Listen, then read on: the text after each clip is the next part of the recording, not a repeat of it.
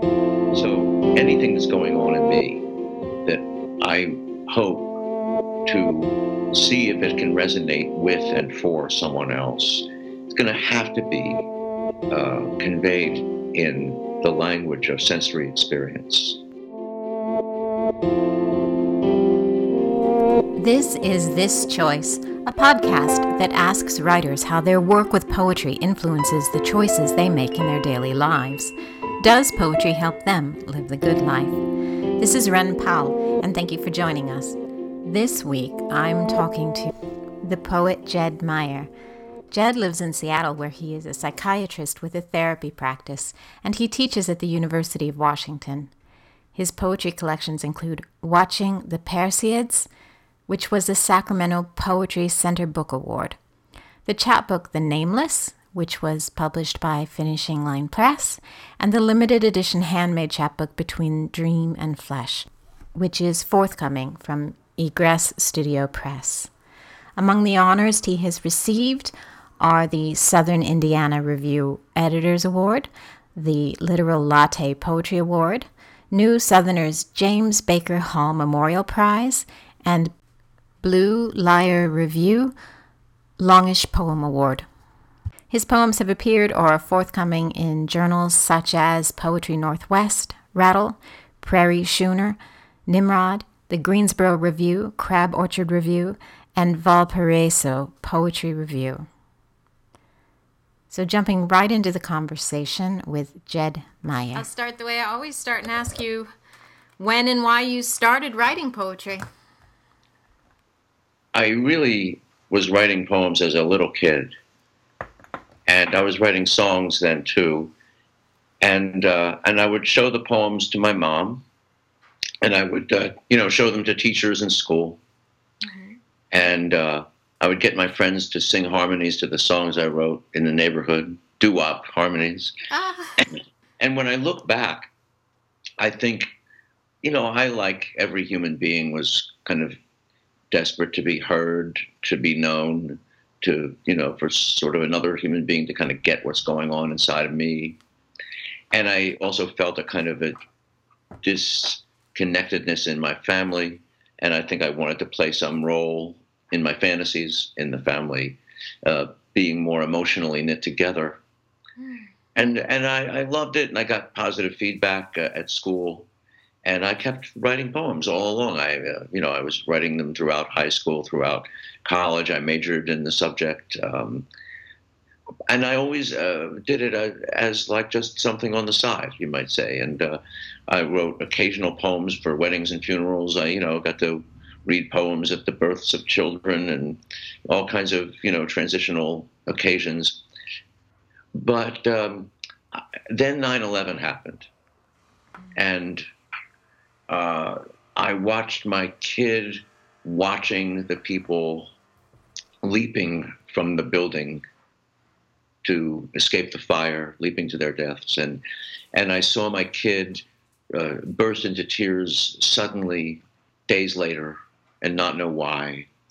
And that period of days had an effect on me, which remains with me, which is the best way I know how to put it is it broke me open and meant to me that there's no sense in holding back with any kind of creative expression that we're capable of, that the only way we're all going to know that we're one human being on this island is through arts that share the interior,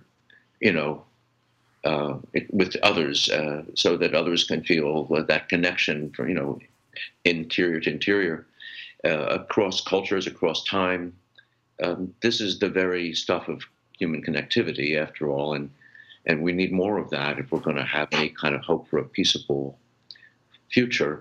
And I just feel it viscerally ever since 9/11, and just stay with it and try to get my work out there and get to read and try to curate and host and, do all I can.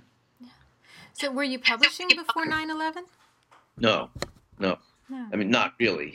My poetry teacher put a couple things of mine into a little rag he was editing, but back in college. But it didn't, there's a high school literary magazine, but I never really avidly sought to join the community of publishing poets, writers before 9/11. How old was you said your son? He was my middle of three, and so let's see, maybe 11 or 12. So when you say that you wrote as a child as a way to reach out to your family, to feel closer to them, were you conscious of that as an impetus, or is that something you look back now and see that's why you did it? Yeah, it's retrospective introspection. Yeah. And Yeah. did that come after 9/11, or were you aware of that before that? What's interesting is that motivating thrust within me, I had no articulation for to speak of until I read an essay by Donald Hall called "The Third Thing," in which he uses an expression of, I'm kind of condensing a little bit, but he says poetry is the company of tears, and talks about poetry's power to capture complex emotional states and make them available across space and time, amongst and between human beings. And I latched onto that phrase. I wrote little essays about it. I gave little talks along lines of that. And clearly I was very excited because it resonated for me.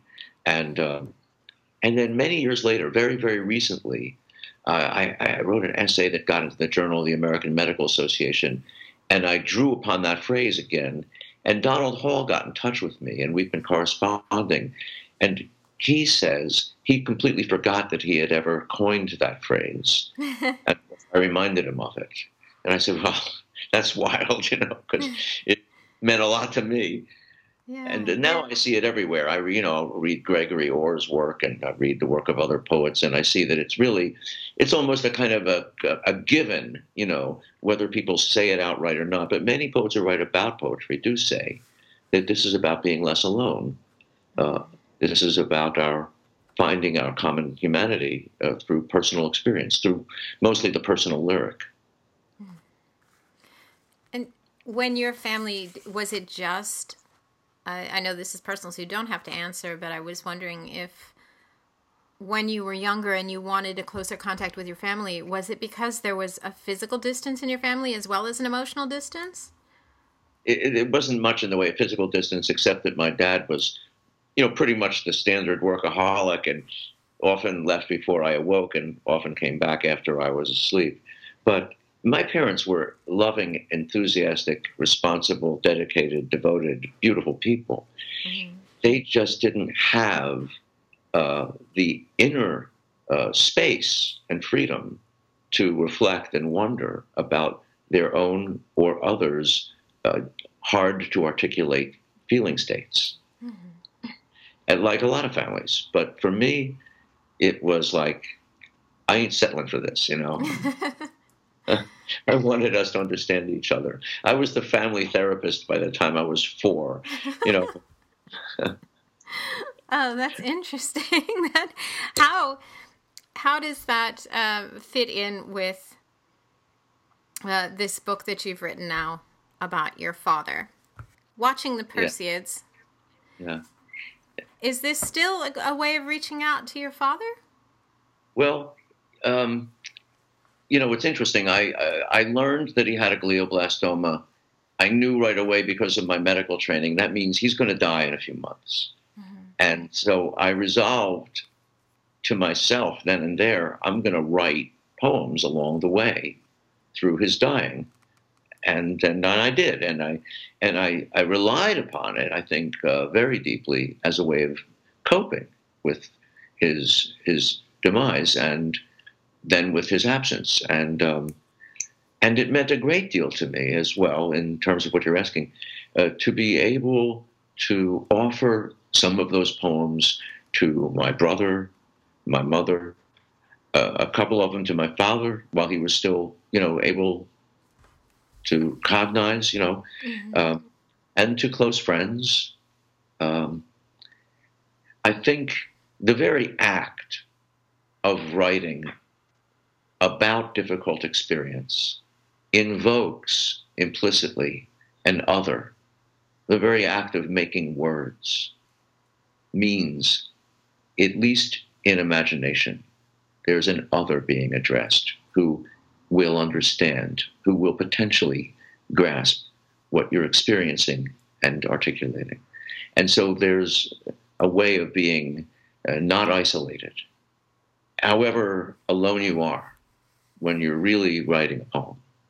And I think it helped me tremendously to be engaged in writing the poems of my father's dying and goneness. And I still do it. I still write poems about that. Now I'm writing about my mom. She's gone. And I write about the past a lot. I write about a childhood that's lost. It's still there when I'm writing about it, and I'm still there, and at least in imagination, I'm definitely connecting with, all the figures that I might otherwise not be in contact with. If it's not emotions recalled in tranquility, like Wordsworth said poetry is, do you feel more vulnerable when you present these now, when they're written in the moment of pain and suffering, and you present them to strangers?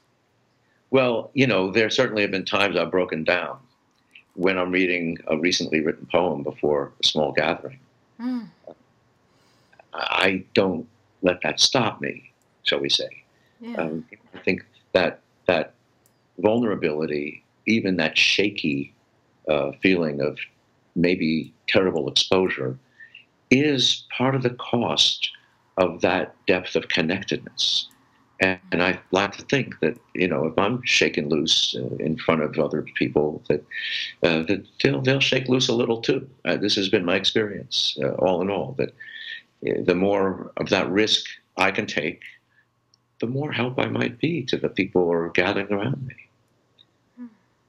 And I'm fairly practiced by personal bias and by profession and intention to cultivate a mutual vulnerability. I work as a therapist, and I like intimate closeness with people, and I think I want to sort of feel that resonance, that heart-to-heart resonance, more than I'm afraid of embarrassment. That's beautiful. Do you get that response? Do you feel that people open up and feel vulnerable when you're in those positions reading? Well, I had a wonderful experience not that long ago in Louisville, Kentucky. I sent some poems to a little annual literary journal contest thing, and they gave me the prize. And so I took the invitation and flew down to Louisville. And there was a gathering in a little pub, for celebrating, the poems that they liked and included. And I felt so remarkably encouraged by this particular lovely little crowd that I read with more heart. And the more heart I read with, the more they just relaxed their jaws. I mean, a bunch of them, and the more they relaxed and kind of opened their eyes wide and glistened a bit, the more open-heartedly I read each word. And, it felt like a kind of a profound confirmation of this notion that if I can leap out of my skin a bit, with the words of my writing, that others are moved to come out of their skins a bit too. And you can feel it, you can see it in faces, you can hear it in the out breath, at the end of a poem, that kind of stuff. That's very interesting, because I'm so occupied with the way that words can be a metaphor for our physical selves and the way to connect with the physical world. Yeah. And you're talking about coming out of the skin. And yet this book, this collection about your father's illness, is very much about physicality and being in the world physically. Because emotional experience is in the senses. It's always in the senses and of the senses. So anything that's going on in me that I hope to see if it can resonate with and for someone else, it's going to have to be conveyed in the language of sensory experience, of a physical language. I mean, I think poetry has discovered that over and over through the centuries and across cultures. There's no question about it. You know, William Carlos Williams, put it nicely enough when he said, "No ideas, but in things." And why that's been a great guideline for me. I don't believe in it rigorously, and I think that complex thoughts and ideas and reflections belong in poetry too. There's a lot of that getting done that I think is wonderful, but it's all woven very intimately in with objects of the world, the body, sensations, the senses, smells, sights, the feel of something in the hand. It's got to be. That's really that's how we. I mean, there's a theory of emotion that I think is a true theory that says we only know how we feel by how we feel, by what we feel like doing, or what tingle is happening inside, or how fast the heart is pounding, or the sweat on our brow. I mean, how the hell else do we know what to say when we say, I feel I feel scared? Why? I know I feel scared because my stomach's in a knot, That's how we know. So that's the language that poetry has available to itself for this kind of purpose. And you mentioned breath in passing, and I'm wondering if you feel that poetry readings and gatherings where people actually are breathing and saying the words heighten the experience of poetry and connection through poetry.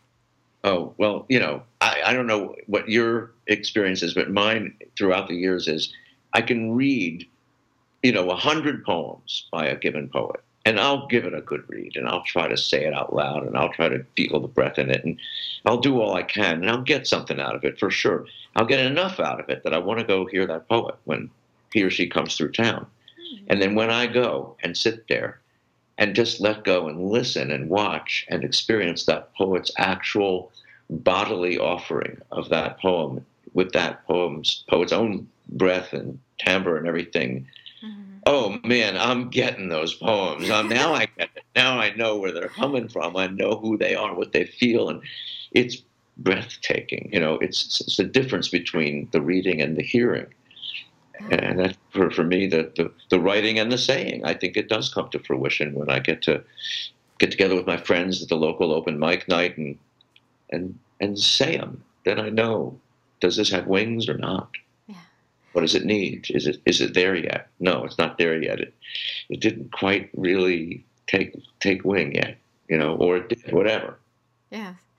Do you speak aloud when you write? Yes, it's quite necessary. But the problem is I also write in pubs as well as alone at home. And so I have this way of covering my mouth, and doing it kind of quietly, but I have to hear it. So are you the town eccentric? I'm the nut, at the counter there at the local pub, yeah. But people seem to not mind one bit. No. They come over and pleasantly bother me about what am I writing now. It's great. Oh, that is wonderful. Yeah. Do you still use music? Yeah, a lot. I still, I play guitar and harmonica, and I love to sing, and always have loved to sing, and picked up guitar as a kid and harmonica as a kid. And I'm very active with friends, local, like informal stuff, all the years with music, one way or another. And one of my involvements with music and poetry is a couple of friends and I, a good number of years ago now, we started this thing called Band of Poets, and we put music and poetry together. We create musical soundscapes that we feel might help a poem come across, and we get the occasional opportunity to do that at a little summer poetry festival in town or some theater or pub. It's wonderful fun. Oh, I'm envious. Is any of this a video online or? There's some really low quality videos that you could probably dig up. Yeah, if you look up Band of Poets. Okay. Seattle. Okay. They're very low quality videos, but they're there. Yeah. And what about choral work? You said that when you were little and writing doo-wop music that you had people sing the harmonies. Have you thought about, or do you write participatory poetry that involves other people? Uh, Only very, very occasionally. Mm-hmm. I mean, I have. There was one opportunity I had for a little, again, an annual arts festival in town, and I participated in it every year since its inception. And one year, no, 2 years, I wrote extended pieces that had multiple voices and kind of staged them, with instrumentation, visual backdrop, a little bit of a plot thread, if you will, and multiple voices, and very satisfying stuff. Very, very exciting. Very, very gratifying. Yeah. Do you think there's a move towards theater in your future? I don't really think so. Because like I'm not in my 30s, I'm in my 60s, and to me, I mean, I might have many years ahead of me, but I've settled into a way of living in which the private pursuit of poetry is very, very central.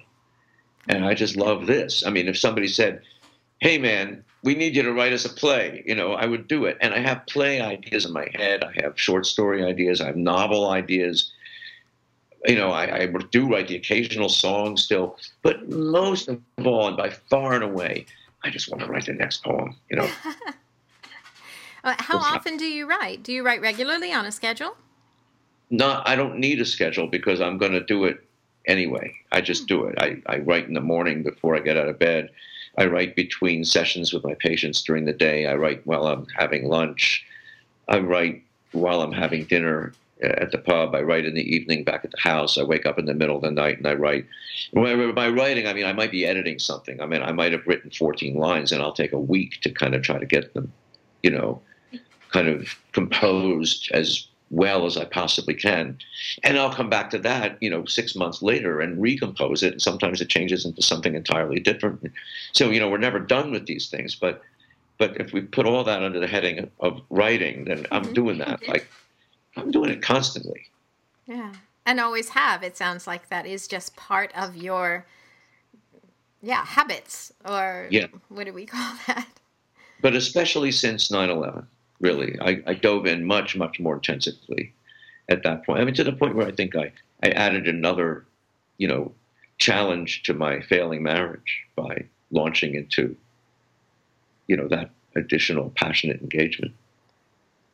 I can edit this out, but it seems a bit ironic that your drive to connect with other people was an issue in your marriage. Yeah. That sounds painful. You're quite right. I wound up feeling deepened connectivity with others in the world through the immersion in writing, but it did create more separation at home, or the resonance just didn't work. Wasn't working somehow. Too many difficulties had already ensued and done some kind of irreparable bit of harm. Mm. No, I was definitely part of that. I was a difficult character when I was younger. But with your children, do you feel that it is something that your children appreciate and recognize in you and about you and recognize you through the poetry? I think so. I think one thing is I know that they feel that they don't have to worry about Dad, even if Dad lives alone, because they know that Dad is really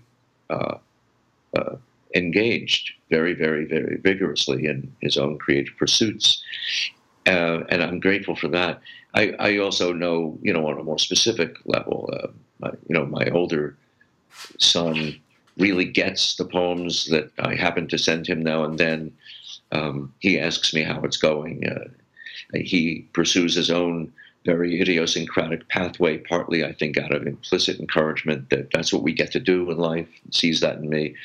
My middle child is a professional musician, jazz musician, and he's very literary, and he helps me with my editing and submission efforts for a fair wage at times. And my daughter is a writer, aside from other things, and she has a novel in verse coming out in June. Ah. Yeah. So you have been an inspiration, as well as it being a way of communication and a way of connecting. It's also become a really good form of being a role model, it sounds like. I think I've encouraged them all to be as quirky as they damn well please. Yeah. It's. I noticed in two of the poems there was something, and I don't know how much I'm reading into this, but I was curious because this talks a lot about family in the book, but you have a poem that talks a bit about a distance between your father and you, called Serene, and then a link to, in the very next poem, you bring up your grandfather in the poem called Innocence. Yeah, yeah. I was glad to see that poem got republished just recently in like an annual anthology where the editor liked it. She had me change the beginning, and it's renamed Sunfish, but it's the same poem, which is wonderful. And it's true that my grandfather was a more palpable presence for me as a little kid than my father could be. My dad was busy earning his little fortune for us all, making a success of himself, in the world, and succeeding as a provider for us at home. But he was very caught up in it. A young man, very driven to make it. The world of the 50s. And my grandfather worked then too, but he had a profound inspiration as a grandfather, and primarily with me, the firstborn kid. Yeah. And he was just crazy about me, and it was a little crazy. And my grandmother, his wife, my father's parents, she was a little insane about me too. But looking back, I said, well, I'll take it. It was pretty terrific craziness on balance. And so he was taking me here and taking me there and coming over and talking to me and telling me stories and, taking me to see the trains at the train station and taking me to his Army Navy store in not Baltimore, Wilmington, Delaware. And he would take me to the wholesale district of Philadelphia where he bought stuff for his store. He would take me to the park. He would take me anywhere I wanted to go, really. He would take me to amusement parks. And he would bring my brother along when he was old enough to come along. And we were out with Grandpa like all weekend. And he came over most evenings. And, he showed me how to put up my fists if somebody was hostile. And it was a very, very fiercely dedicated kind of bond that he had with me. And it made a big difference in who I became. Did he support the songwriting and the poetry? I don't think he could get any of that. I think that's where my dad had an edge. My dad had cultivated his mind, and my grandfather had cultivated, I think, his fierceness in the world, not so much his mind. Yeah. A very, very significant difference. They were dramatically different in some manifest ways, and they were very alike in some deep down ways, as you might guess, father and son. So did that go over well? Was with your father, was the poetry that you wrote in your attempts to connect, that there must have been painful moments expressed in those in the poems. Did that help? Was that something that helped you and your father in your relationship while he was alive? Well, my dad was an interesting guy. He was very interested in my poems. He was enthusiastic and highly supportive and just wonderful about it. And he wanted to read them, and he wanted to try to understand them. And he was fairly able to do that and to indicate to me that he did that. And I found certain moments like that very, very comforting and gratifying when I thought, Dad really does get this. Yeah. However, something about him held true through to the very end of his life. He had very little tolerance for negative feeling states, the problematic emotions. Mm-hmm. He was a driven optimist, had to look at the bright side, had to see the positive. And, I would say to a fault, it caused him some consequences along the way. But that was his way of getting along in the world, was being kind of madly optimistic.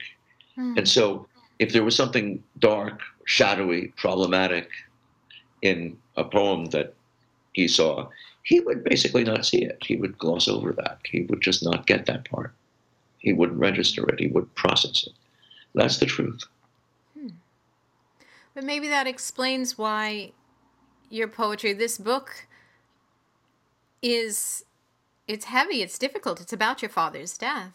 In fact, in this second section, the poem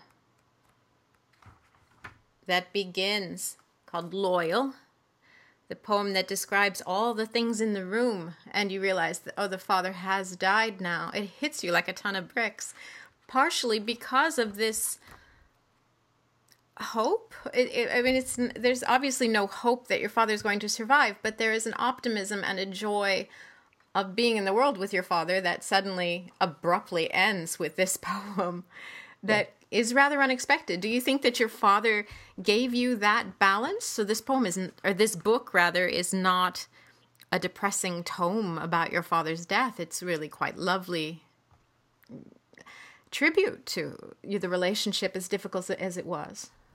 That's the thing. I mean, I guess I must have been engaged through the writing of these poems and through that period of time in an accelerated or deepened process of integrating my gratitude and my frustrations, which I think is what we do, with our relationships as they evolve.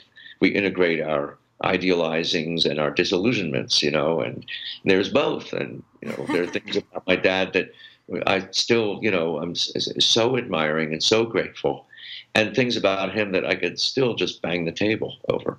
And they weave together little by little through the years, through reflection, through dream, through talk, through therapy, through writing. And I think that's the trend that we're meant to be on, It's an attest to your mental health, isn't it? I think about if I am writing in the midst of something difficult, I don't write well. There's nothing integrated about what gets on the page. When you do this, does it come out integrated, or is that part of your editing process? Then you go back and... Well, I'm kind of a sad case. I have the critical function sitting up, right next to my head with the first line. So I tend to write in a painstaking manner rather than a big gush, which I then pare down. I mean, I have done that. I did it more when I was younger. I think when I used to, get drunk, I would do it more.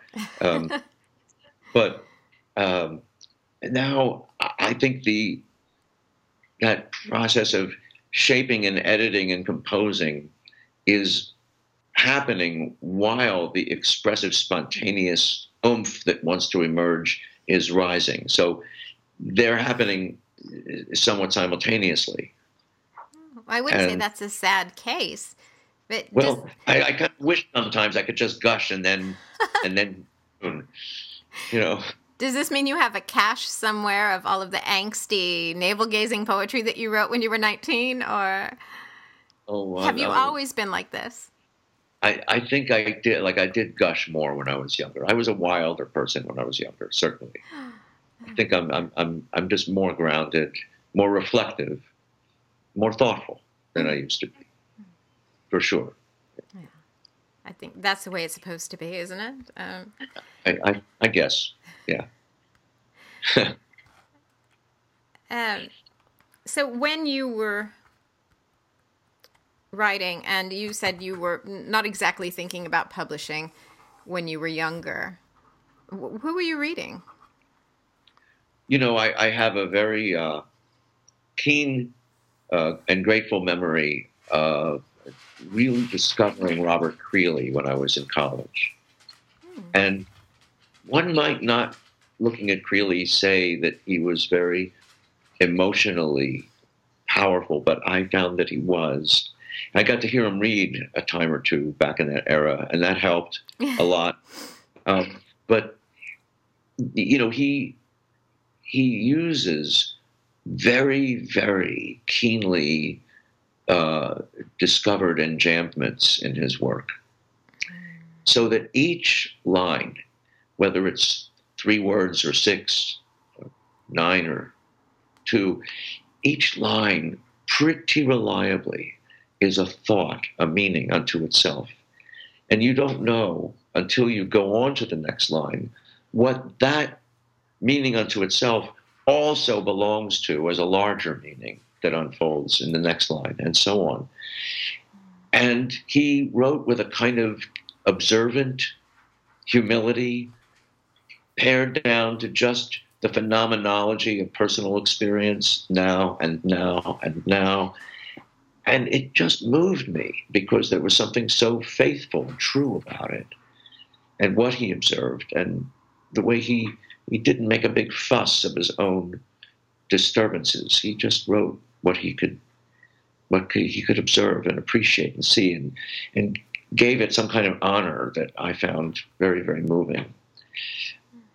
So Creeley was big for me in that way, and it got me working on the power of the line, I think, more than other influences back then. It made me more self-aware as a maker of poems, like, hey, I can do this in a crafted, thoughtful way. Not just gush and not just emote and express, and it's not just catharsis, it's not just confessional, Yeah. But I mean, I could babble on about, who were the early influences. Of course, included Ginsberg, who was such a fabulous gusher. He was wonderful. It seemed like you could just, it seemed like when I saw and heard him live too, and he, his poems don't seem like they're written. They seem like he's just saying them now, Yeah. and out comes poetry, What a brilliant being he was, and very moving, and very evocative, and very much a poet of the generation. That was quite thrilling. I got to sit with him at a party once, and I appreciated how actually very, very messed up and uncomfortable he was as a person. Just sitting next to him and chatting briefly. But what a poet. God. My mind shifts to sort of later influences, even though it's not what you've asked me. But just come with it, yeah. I think I love the work of Louise Glück in a way that is similar to the way I loved the work of Creeley. It's very, very honest, frank, faithful, true, no bullshit, and wonderfully pared down. And she includes herself, certainly. These are poems about self and other. They're very relational poems, but she doesn't grant herself any extra sympathy. She's just writing what is and what's true between me and my sister, me and my mother, me and my father, and me and my death, or what have you. And it's just beautiful, beautiful work. And again, it has that effect of helping me feel less alone when I'm reading or hearing the words of someone who's been just deeply as honest as possibly that one can be, and reveals so much that way. Yeah. And you've already said that's not only something you admire, it is actually what you strive for, and the entire reason why you publish poetry and why you began writing as a child is to make other people feel less alone, or to make yourself feel less alone. But it's both. It's really, really both. What is it for us? It's connection. So there's a self and an other implicit in every communicative act or gesture. There can't be otherwise. Writing poetry has taught me the vast pleasures of solitude, which I confess I would not be able to enjoy if I didn't busy myself with the poetry. Just being by myself is no damn fun and has no real meaning. But being by myself in a way that might lead to a discovery of something worth sharing when I come back into civilization, that's a meaningful solitude, Well, I've never asked anyone this question in an interview, but I've discussed it quite a bit with other poets. This idea that as writers and poets, we very often say, oh, we write for ourselves. We do it because we have to. We couldn't not write poetry. But at the same time, there's a bit of a catch-22 in that we can't be doing that if our goal is to reach and communicate with other people. We require other people to read our work in order to meet that goal. And is that making sense? Yeah. For you, how important now, you said after 9/11 you started looking to publish, you started making that a goal in a way. It was something that you wanted to do more of. Would you feel as satisfied as a poet now if this book hadn't been published, if your work wasn't available, if people hadn't seen it in the journals, and you weren't down at the pub? Would you still enjoy the poetry in the same way? I think I would still enjoy it on the basis of what I was sort of trying to sort of say earlier, that even if nobody ever reads it, I've had an experience to some extent already of communicating, just because words are implicitly in that space between a self and an other. I wouldn't be able to escape the fantasy that somebody's going to find this somewhere. If I, did like maybe Li Po and dropped it in the water off the bridge as soon as I wrote it, I would still fantasize that some kid's going to pick it up off the river's edge and read it and go show his mom, Like, it's inescapable, that sense of an other hearing it or reading it. But I am way, way more encouraged and glad and fulfilled and feel like I've lived more fully and been in the world with other people. I've rolled my sleeves up and joined the game when I see poems accepted for publication or books come out, or once in a while somebody gets back to me and says, I read this hits the spot for me, man, and I know it, and wow, I'm like, yeah, I'm really at the party, that's what yeah. So is there a particular poem that you would like someone to find if you threw it off the bridge? A specific poem that you would hope somebody would say, I feel a connection, I feel less lonely now? Oh, that's a really, one poem out of the whole.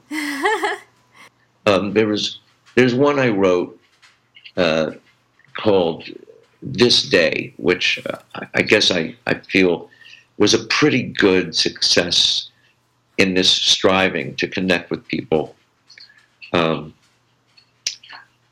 both personally and as sort of members of the community of Earth, not just personal life rooted, but kind of like, we really are all together in this. It has that element in it. Let me just give it a go here. Okay, that's great. This day, the earth held this house close and brought it round out of the dark. This chest remembers to widen again. In pours the good air. The heart still knows to take its own share and offers up the rest. The blood down its deltas visits the countless cells. The muscles are fed, and on a wish for water they hinge the limbs. The bones ensemble stands out of its bed. By several footfalls toward the faucet, it proves possible to lower and turn the head, part these lips at a small stream, and receive this clean gift of the rain needed to live. How can I be the fountain of my fortune through all the smoke and confusion? May my words find a current, this ink hold fast to its leaf as it floats to meet the prisoner, the gatekeeper, Wanderer camped at a wire fence. Kid who sleeps with the gun his father left him. Luck is a demon.